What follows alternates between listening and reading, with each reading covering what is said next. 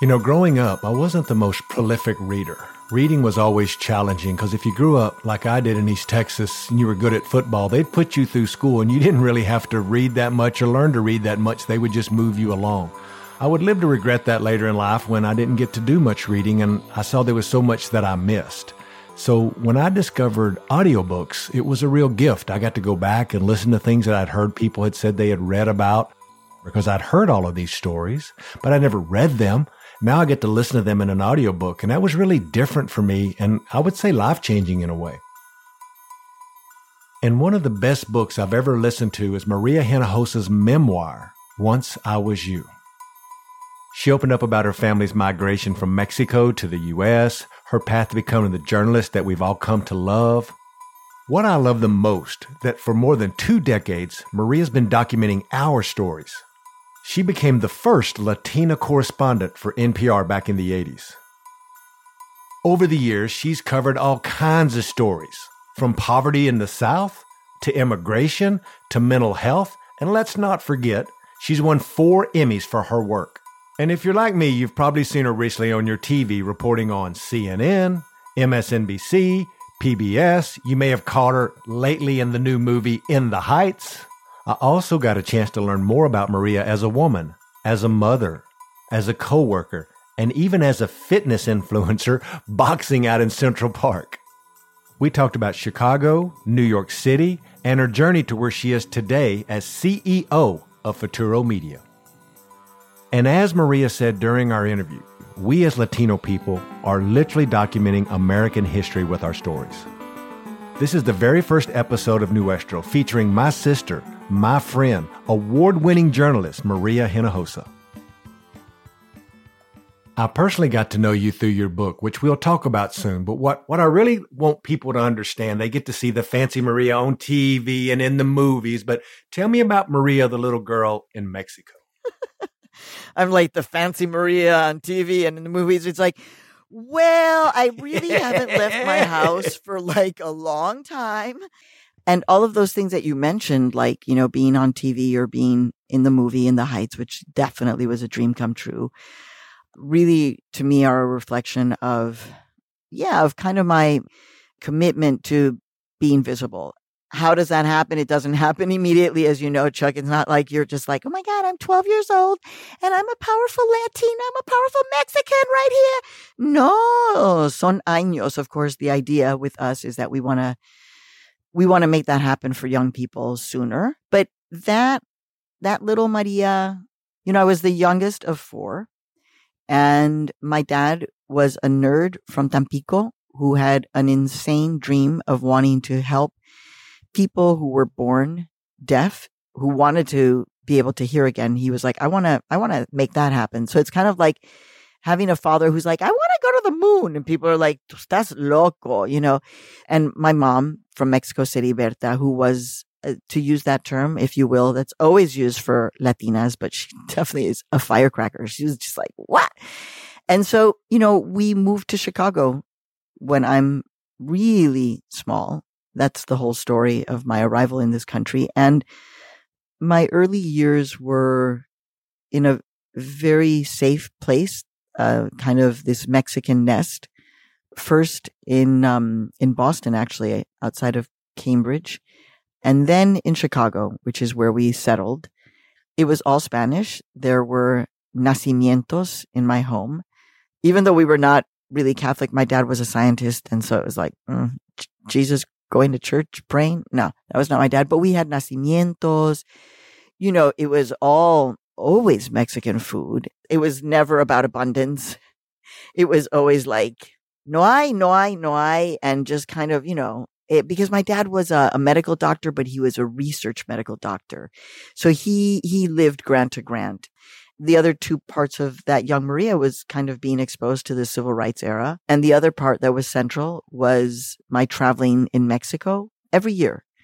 Mexico became a source of ancestral power. It was like plugging me in with an electric cord and just being like, these are your ancestral roots. Know them, see them. They are a part of you. Growing up as a little girl in Chicago, other than it being shockingly cold, what do you remember about the neighborhood itself? Actually, I came later to describe it actually, Chuck, in the early 1990s when people were having a conniption about things going multicultural. I don't know if you remember that, but there was like, the United States is going to be teaching multiculturalism. Oh my God, what's happening? Very similar to critical race theory, like, oh my God. And I was just like, but if you want to take that term multicultural, which is a little outdated, I grew up in a multicultural utopia. That's what Hyde Park was like.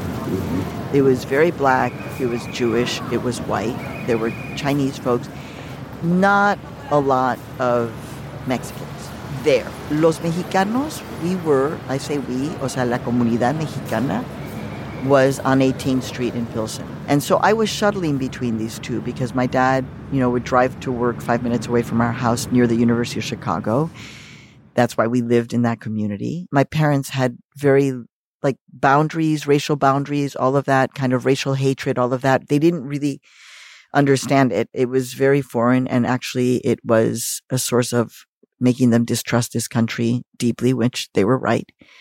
We were kind of borderless. We would travel deep into Black communities because we were like, well, why not? And we'd travel deep into Mexican communities because we were like, of course. And we'd travel deep into white communities where they did not like people of color. And we were kind of like, yeah, we'll do this too, even though we might kind of lay low in the seats a little bit. Like we were like, And I think that and being exposed to the civil rights era, actually hearing Martin Luther King speak, like seeing him on television. Dr. Martin Luther King, Jr. I am happy to join with you today in what will go down in history. Those things really mark you. I mean, of course, now, like when I see a movie like Judas and the Black Messiah, and I'm like, that was my neighborhood. That was my neighborhood. You see the politica sucia that has existed in Chicago. That also marked me because I was experiencing that. I was living that. And I believe, like you do, that we are deeply political human beings, whether we express it in one way or another. We are all impacted by the politics around us. I think back now after knowing who you are later in life of reading your book and listening to your book. It made me understand more because I grew up in that same time, a world away in East Texas, hence why we speak so differently, but connected by that commonality of bond of sisters and brothers and folks in struggle. So when it's time to leave college, you leave Chicago and head to the Big Apple, New York City, where you majored in Latin American study. You also took a campus job as a producer and a host of a student radio show. What was it like to hear your voice on the radio for the very first time?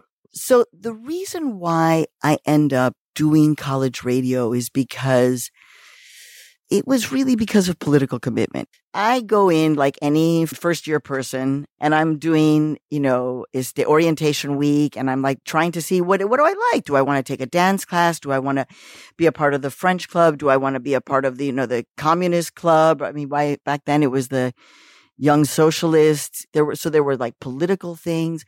And among that, I was like Columbia University, which is the main institution. Barnard College is the women's college and remains the women's college, affiliated but separate from Columbia University.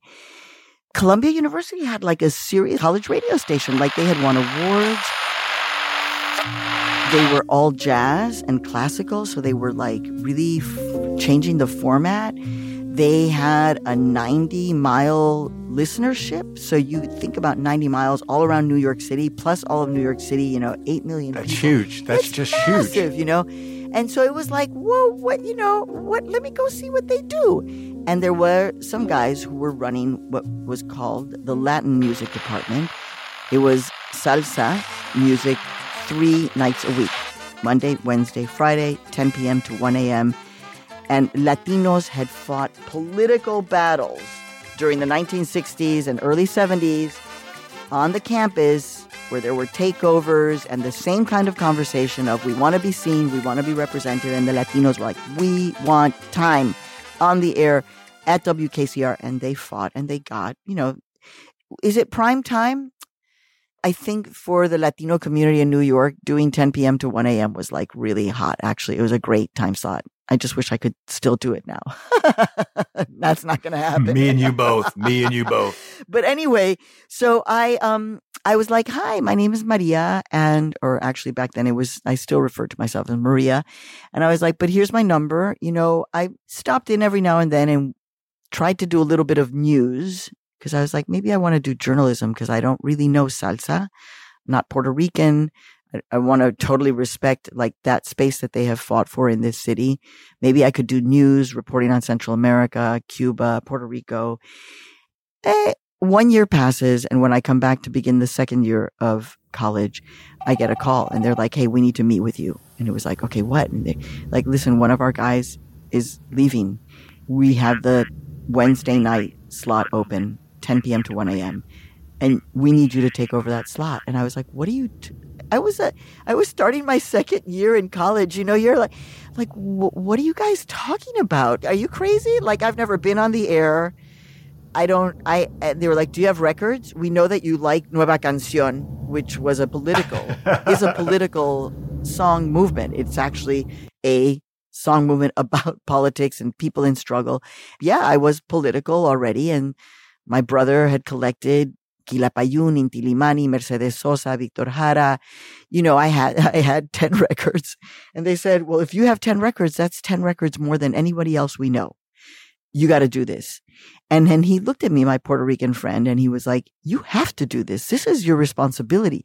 We fought for these hours. You are a Latina who is representing, you have to do this. And I was like, okay, responsibility. And so then the next thing you know, there I was on the radio and hearing my voice. That was the last thing. It was very hard for me, Chuck, to hear my voice because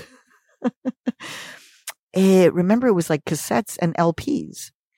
I would have had to like be recording my voice and then I would have had to have a cassette recorder. This was before Walkmans. People are like, what are you talking about? What's a Walkman? So in order to have a cassette recorder, even it was like not something that everybody had a lot of. So you're asking me if I heard my voice. I didn't actually spend a lot of time hearing my voice because it was not as easy as now. Now you record yourself, you hear yourself, you play yourself back. We didn't have that back then. But I do, of course, remember when I did hear my voice and I was like, you sound terrible. You should never do this. Stop talking. Stepping back in time, it was a different age for all of you kids listening right now that you couldn't there was no thing as an iPhone. Exactly. We both remember when I carried a pager as an organizer and folks in East Texas didn't know if I was a drug dealer or a labor organizer. And I was a little of one or the other. Anyway, I digress. Look, there's a part in your book I got to ask you about. And a lot of people may not know this, but I read that you had this really strong desire to become an actress after graduation. I need to know where that came from and what made you want to go on and be the next great actress in Hollywood. Well, to be honest, I think it's because I was the youngest. And so, definitely, I don't think my sister, who was the eldest, therefore, under my parents' very intense watch, I don't think this would have, and it was never her dream, by the way. But as the youngest of four, ya más americanizada, if you will, there's a moment that I write about, which is it feels a little like, oh my God, but especially if you go back and you actually watch West Side Story, the original, which I did. But in the movie, Natalie Wood, who is white, but looked like my mom, a different kind of version because her hair was super dark, super intense eyebrows, like all of these things that you did not see on American television. And so when Tony is singing to her, Maria, the song in West Side Story, I think there was something in me that was like, I want to be that. I want to be that. I want to be that person who's doing that. Like, I can see myself doing that. I think it's totally crazy that I would imagine that, but it was such an important moment for me because before that, Chuck, I didn't exist. Que Maria? What Maria? What? There were no Marias anywhere except for in Mexico. So in the United States, I was invisible. Now, for many of us as Latinos and Latinas and people of color in this country, a lot of those oh, that's what sadly revolve around these moments of being invisible and then suddenly feeling visible or being targeted because of who we were or feeling discriminated against. So it's not always a pretty picture, but I think we need to do the work of telling these stories. So I love the fact that you're like asking me to talk about these memories because we are documenting American history with our stories. You've had this thing at college and then you thought about being an actress. Well, then you start transitioning into this journalism and into being a storyteller. I think what I want people to hear next is what was that drove you in that direction to feel like, well, this is maybe what I want to do? Well, I definitely was not going to be an actress. So that, like, when you get to New York and you're just like, well, actually something very specific happens. I meet a director. I audition for something, and this white male director, who knows how old he was? I was 17, 18. And he was like, that was a very good audition, but I'm not exactly sure how I see you in this business because you're not tall enough or short enough or Latina enough or Mexican enough or white enough or street enough or sophisticated enough. Like, I'm not really sure. Like he wanted to fit me into a box where I was just like, but am I a good actor? And I think that I allowed that to kill my dream. And then you come to New York where everybody that you met wanted to be an actor. And so I did let that go by the wayside. Yeah, there was a period of time in the United States where there were no Latinas doing journalism. Very few women. Barbara Walters was the first one who I saw that I remember doing television reporting. So women, or in general, were not doing journalism. Latinas, olvídate, completely invisible. There was one moment when somebody called me when I was doing my radio show on a Wednesday night. And this guy called me up and he was like, I work at NPR. I produce for them. And you really have a voice for radio. Speaking of my voice, Chuck. And I was like, are you kidding? He was like, you should do this. Like, you may be able to do this. I think that planted the seed, but there was a lot of insecurity between that phone call and actually finally, filling out the application to be an intern at All Things Considered. Once I walked into the newsroom at NPR, even though I was the first Latina ever to walk into the editorial spaces of NPR, I was like, oh man, this is just so cool. Like, I wanted, oh my God, the whiteboard, because there were no computers. There were no computers. It was all typewriters with 3 pages, 3 plies. Everything was copied 3 times when you would type. That's how you would get copies to people, was actually doing it on 3 plies or running it in do we have a Xerox copy machine? But I walked in there and I was like, oh my God, this is, because I loved journalism. I was a journalism addict. My whole family was, because we were consuming the news every single night and morning. We were talking about the news of the United States of America. And so even though I never saw myself or my father or my mother or my community, or I was still watching when I walked into that room, and I was like, oh, so this is where the magic happens. And I'm in here. Somehow I made it into oh, hell yes, I'm right here. And that, I think, planted the seed. But it was, of course, there were a lot of rejections on the way between that moment of just like, yeah, I want to do this, and actually making it happen. And I think that for us, Latinos, Latinas, Latinx, all of the folks of color who've showed up in that room, especially us, Maria, who are a little bit older, who were some of the first, right? I've been doing campaigns for 31 years. I was always, when I got into that room, a little intimidated, felt my vulnerabilities, but didn't have anybody to ask about it. And these issues have been around a long time. So tell me how you go from wanting to perform to joining NPR and helping launch Latino USA nearly 20 years ago. Take us back to that moment in time, and how did Latino USA come to be? Yeah, so it was, get ready for it, a political battle. It was a political battle. Okay, so you have to, again, if you go back to 1968 and everything that happened in the United States, right? Part of what the conversation, like it is now, was about media representation.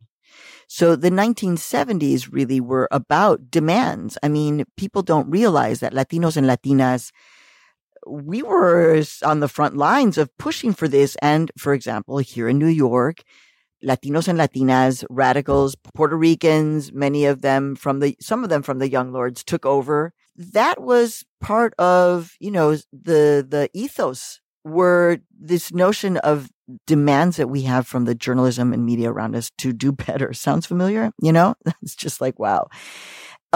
So when I get to public radio now cause I started as a production assistant in 1985, and frankly, I'm quite disappointed with how it wasn't moving fast enough for me. Cause when you're young, a year is an eternity. I was like, I need stuff.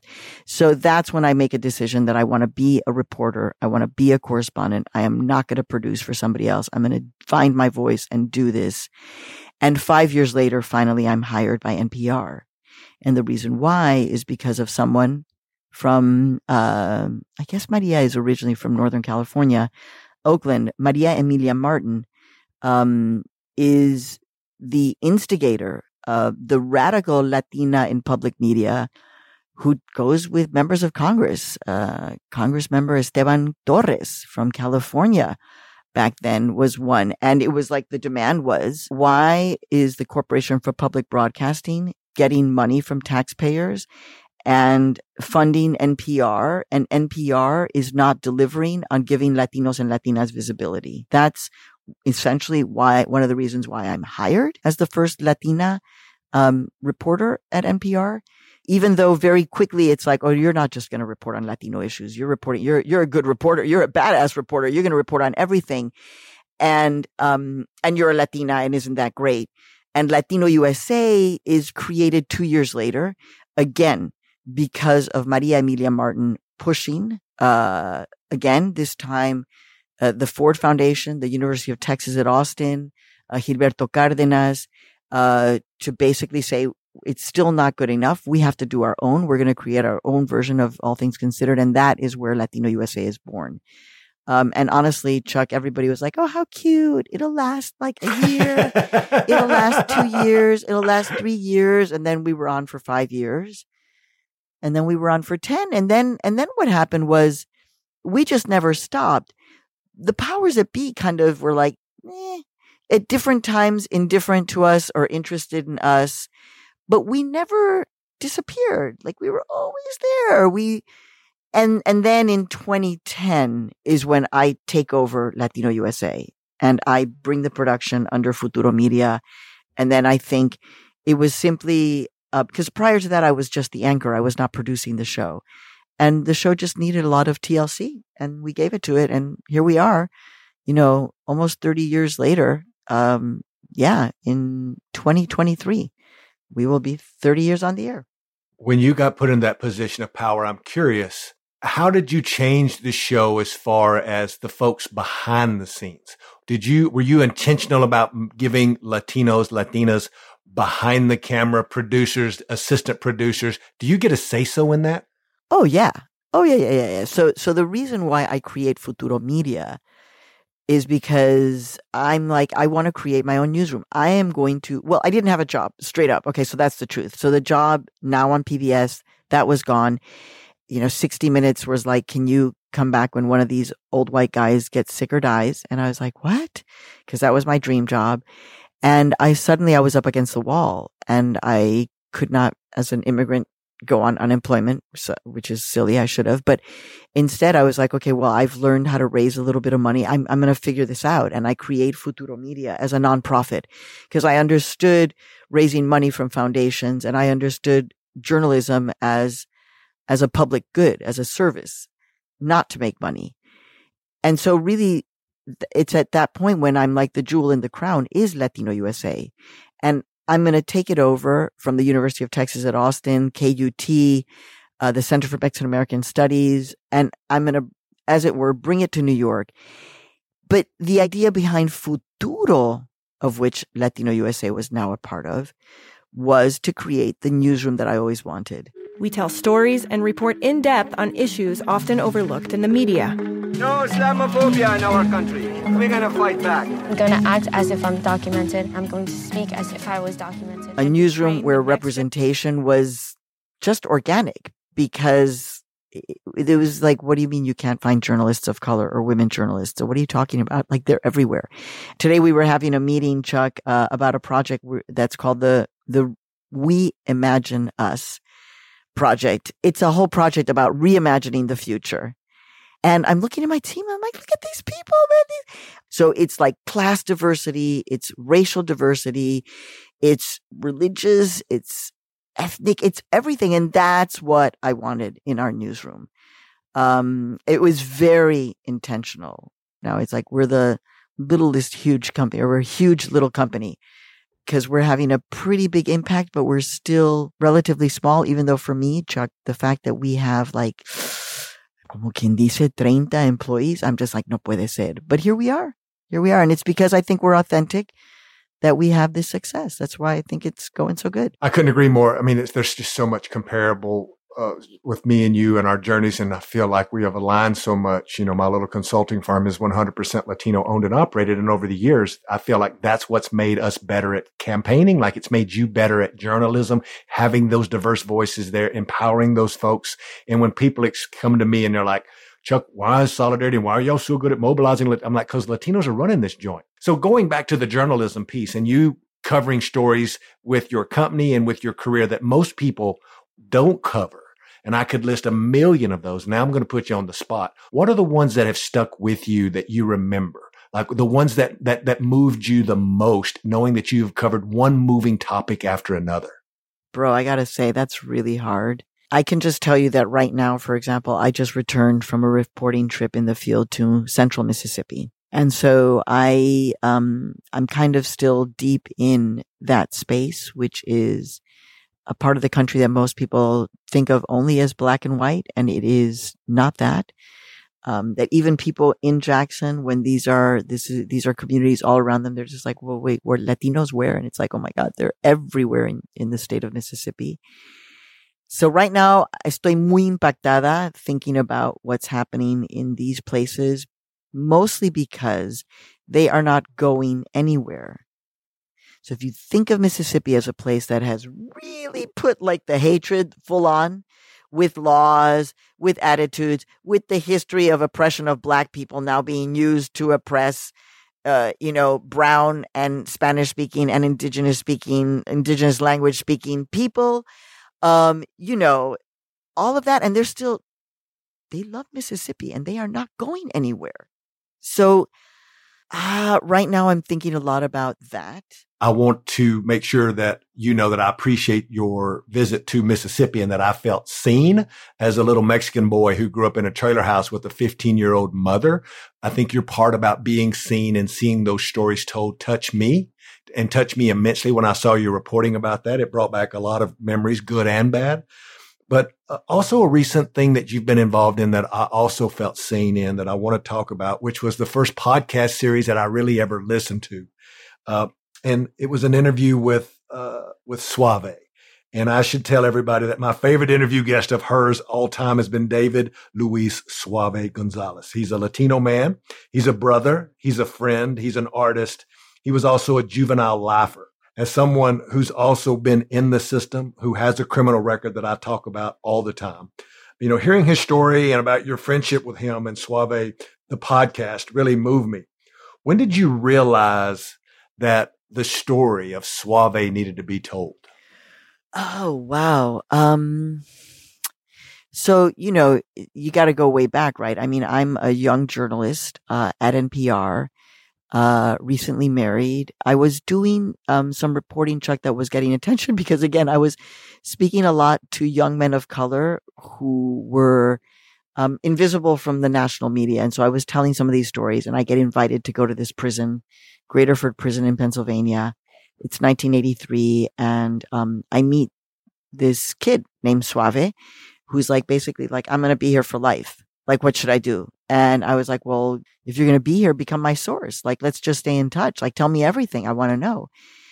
I mean, we started communicating, but it's pretty hard in prison. I mean, I would send letters. Who knew, sometimes he would get them because he also went into solitary for long periods of time. And as you know, when you're talking to somebody who's behind bars, you don't really spend a lot of your time. At least I didn't. Like, well, so let's talk about your case. When are you going to get out? Because he was sentenced to life without parole. We're not going to talk about the case or what you're doing because it would have to have been a miracle for him to get out. And I was, as a journalist, not going to be the one who's like, well, you should really seek commutation, or that was not my role. Then we begin to hear that the Supreme Court is hearing cases about whether or not sentencing young people, juveniles, whether it is cruel and inhuman to sentence a juvenile to life without the possibility of parole, i.e. life, and the key is locked, the door is locked behind you, and the key is thrown away. You will never come out. And so there was, the Supreme Court said, actually, yeah. That's when I said, oh my God, we need to start recording everything with Suave. And ultimately what you heard was years in production. And there are a lot of twists and turns. That podcast, I'd like to say to young people in general, and to anybody, and to journalists too, just don't ever walk away from a story, because you never, ever know. And there were many times along the way when it was like, oh, we can't finish this, can't find the money, can't find the person to produce it, we can't, and I was like, no, we have to keep on trying. And I just never gave up. And ultimately here we are.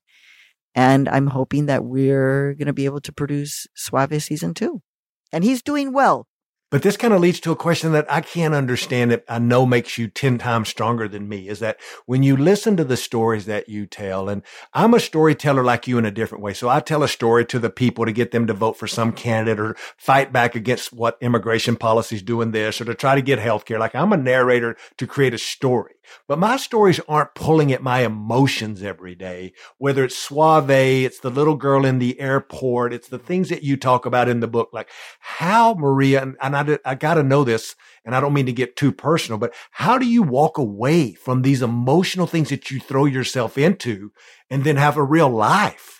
Well, if I hadn't just taken a deep breath, I'd actually be in tears right now, weeping in answer to your question, but I'm holding back because I don't want to do that. I'm really like, no, don't do that right now, because today was one of those days, actually, Chuck. I mean, a lot is going on. Obviously, there are things I cannot reveal. All of it has to do with reporting and stories that I'm covering and people that I know, or that I'm getting ready to go and report. I'm getting ready to go to the border in Arizona to see the desert for myself, and the attempts to save people simply by giving them water. And somehow this government spends billions of dollars to prevent people from having water. And they've been doing that for decades. So I'm getting ready to do that. And so really hard. And so, in a morning like this, I'm like, okay, well, and I actually cried a little bit, and I meditate. That's what I do. I meditate. Right now I'm doing a lot of music meditation. Sometimes I'm doing intense mantra meditation. Sometimes I'm doing talk meditation. So walk meditation. But, so then I just got into my space, because I was like, I can't do this. I have to work today. And then I work out. This is the other thing that I do is, and I just started working out again after having been in the field and traveling. And so I'm having to regain my strength. And I was out boxing the last 2 mornings. This morning I was doing some weightlifting, and I was like, people ask me, what are you thinking about when you're doing, and I'm just like, that's why I do it, because I don't think about shit. I don't think about anything. It's the only time when I'm just like, I'm sweating. I'm thinking about my form. I'm thinking about, can I make it through these, 20 reps? Why is this so hard? And that's how I've been able to, save my life. I have an incredible family that also keeps me grounded. Sometimes it's hard for them. It's hard for me to hear when they're like, you need to stop. We are here. We need you. This is the long haul. This is not going to get any easier. It's getting uglier and uglier and more intense, because it's more sinister because of the fact that we are all digitally connected. So that's our liberation and our torture. I think you're so right. And I did want to mention the working out, and I've only got one more question left. The working out with your, what I would like to call your tribe, if I may, who I see you working out with. And the reason I do it is I tell people I'd get my best thinking done in the morning, because people aren't pulling at me. I'm not engulfed by news of bad things happening around me, and I'm in my space. So I respect what you're saying. I love it. You know, of course, the name of the podcast is called Nuestro. So what does Nuestro mean to you, Maria? It's interesting that you would preface that question with talking about my tribe. Because, this is a group of people who I did not know before the pandemic. And we all ended up meeting because of the pandemic in the park, working out together, boxing, and lifting and doing crazy stuff. And of course, as you know, if you watch me, dancing, doing a lot of dancing at 7:00 in the morning in Harlem, in the rain, in the cold, in the sun, in the snow, in the freezing. We're out there acting crazy. And so not everyone in that group is Latino or Latina. It so happens that many of us are immigrants. The trainer is Mano. He's from Senegal. One of my partners there is German born, but married to un Colombiano. So she speaks Spanish. Really different backgrounds, African immigrant women and white women and all and kind of an intense group. We are right in the middle of Morningside Park. And so it is a place where many workers go up and down the stairs to get to their jobs. And so I see many of mis paisanos who may be Mexican, Ecuadorian, Hondureño, Puerto Riqueño, lo que sea, and they watch us and they think we're kind of cool. And the other morning, because I had just come back from Mississippi, where Estrella, the trans activist from Georgia, led everybody on a chant at an event where she was chinga la migra y chinga. And as you know, I'm a journalist, so I don't usually lead people in chants. I happened to that morning. It was my first morning back from Mississippi. And I was just like, chinga la migra. And they all they looked down and they were like, órale, like what? So that's Nuestro too, is just kind of using our voices, saying what we want. Nuestro is also like dancing our dances in the middle of that, doing el perreo at that hour so that everybody can see. That's what Nuestro is una comunidad that doesn't have borders. Que es una comunidad sin fronteras. That's what Nuestro means to me. Maria Hinojosa is our sister. She's our friend, and she is Nuestro. Thank you so much for being here. Oh, thank you, Chuck. And thank you for all you do. And I love this interview. Thank you so much. I appreciate it very much. To check out Maria's work, including the Suave podcast we talked about earlier, please head over to our show notes. Nuestro is a production of Solidarity Strategies. Gabrielle Horton is our executive producer. Cynthia Pimentel is our lead producer. And Kevin Liu is our sound engineer. Our theme music is composed by Joel Rodriguez. If you want to hear more episodes like this, don't forget to subscribe to our podcast. It's going to be a new episode every week. And most important, don't forget to follow me at Chuck Rocha on the Twitters. My staff would be so upset if I don't tell you about the social medias and the Twitters. And my mama's on Facebook, so I'm only going to give you the Twitters account. Adios, and until next week.